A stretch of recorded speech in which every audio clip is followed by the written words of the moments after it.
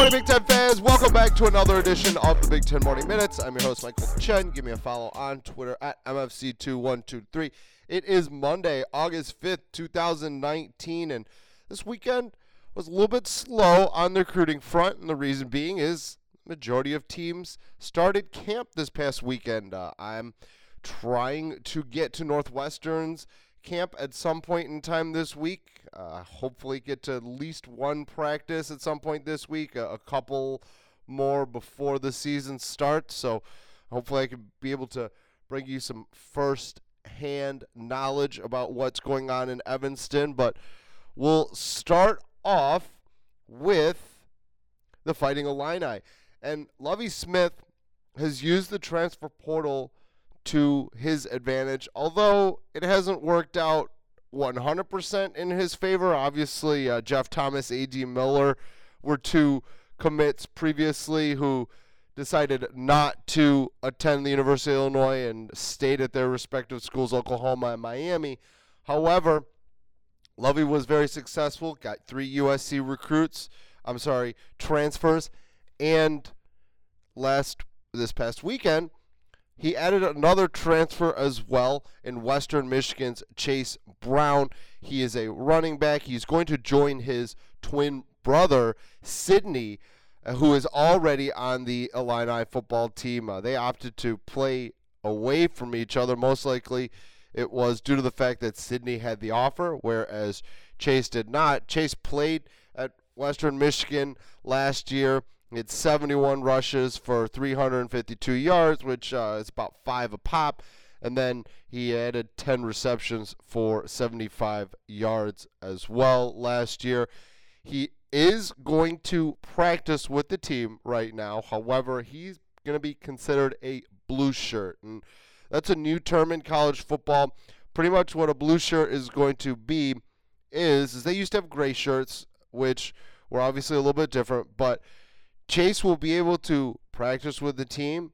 He won't be able to suit up. He will be able to do all the team activities aside from game day things.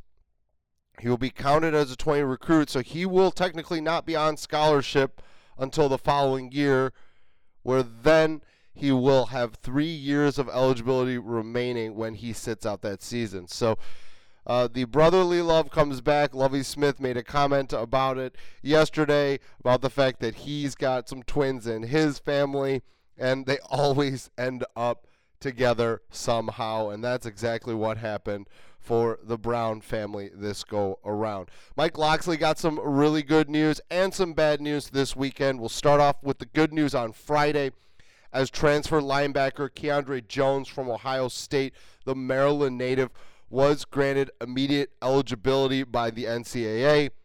Again, this was a contentious point at the Big Ten Media Days, where you saw multiple coaches want more of a strict guideline for the transfer portal and whether players are immediately eligible and whether they are not.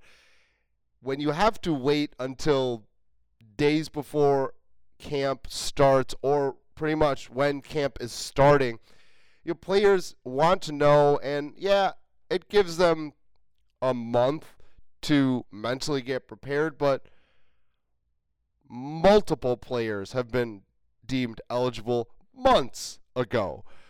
The NCAA needs to fix this. They 100% have to. Yes, it was the first year, so there are going to be some kinks with the whole process. However, when you look at it right now and you see quarterbacks were allowed to go and become eligible a little bit faster than some other positional players.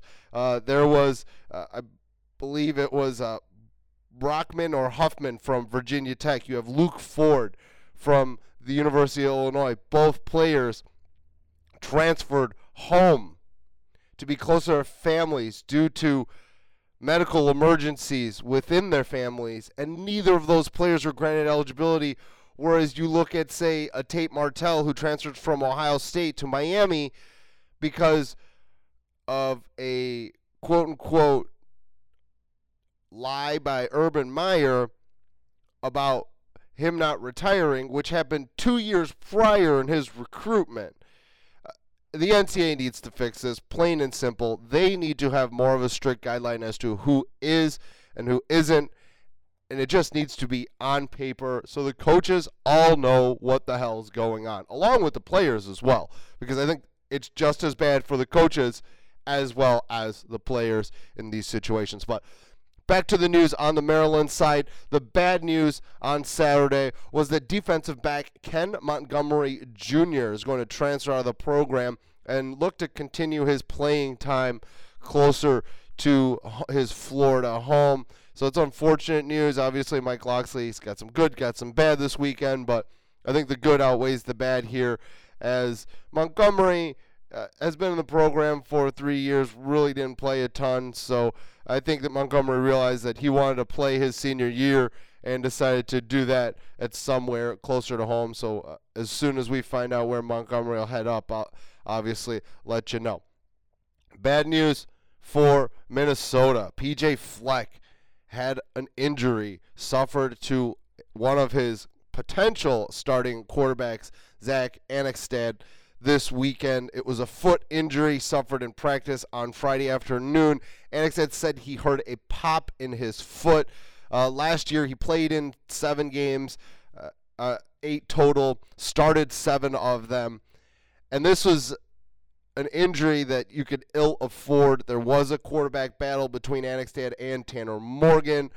So it looks like now, and Tanner Morgan kind of picked up after Annexstad got hurt last year, finished off the season. So it looks like Tanner Morgan will most likely, bearing a miraculous comeback from this injury, which whenever you hear a pop, that's never good. And it looks like Tanner Morgan will be the Gophers' starting quarterback when the season opens later on this month. Penn State's safety John Petrician, he put his name into the transfer portal. He's currently battling for a starting spot in the Nittany Lions secondary at safety. So it's a little interesting that he would put his name in the portal. You would have to think that Petrician, because of the fact that he is a senior and might want to play this year, if he doesn't win the job, you could see him leaving the Nittany Lions team. So it's just an odd situation that, first day of camp, you're going to put your name into the portal and then continue to play with your teammates. It's weird. It's odd. I'm not quite sure what's going on. As soon as we get more information, I'll obviously let you know. Michigan is going to lose a freshman wide receiver, Quintel Kent, due to an unknown injury. Very late last night on social media, Kent released that he's going to miss the season. And when I read the social media post, it kind of seemed as if Kent was hinting that this could be a career-ending injury. So because it came out so late last night and there's not much information going on right now, Michigan's coach Jim Harbaugh hasn't had an opportunity to speak about it. We really don't know the extent of the injury and what Kent's future holds. So when there's more information on Quintel Kent's injury, obviously I'll fill you in on that. One note on the hardwood this weekend, the University of Illinois and Brad Underwood added Wesleyan University guard Austin Hutcherson. Hutcherson is a 6'6" guard, averaged 20 points last year for Wesleyan, shot over 40% from 3, over 80% his first season at the free throw line. He's a shooter.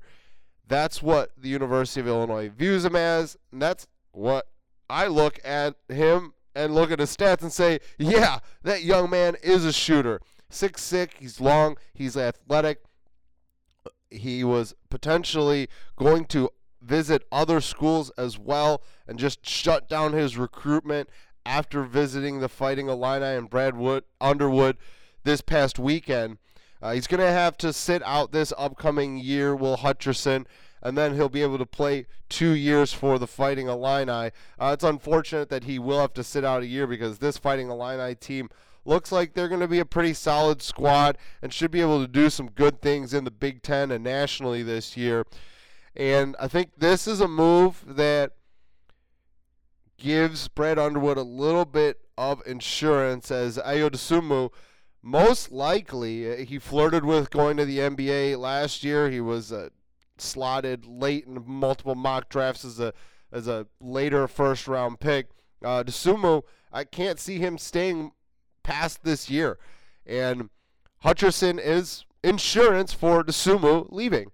And I can't fault Brad Underwood for thinking that way because most likely that's the scenario that he's going to face at the end of this upcoming basketball season. And that's going to do it for me this morning on your Big Ten Morning Minutes. I appreciate the listen. Once again, give me a follow on Twitter at MFC2123. Go ahead and follow the website on Twitter as well at 2 Cents Pods. Like us on 2 Cents Pods on Facebook. It is exactly how I said it, 2 Cents Pods there. Rate us, review us, and share us on all your listening platforms. Have a great Monday, a great start of the week, Big Ten fans. We'll talk to you tomorrow morning.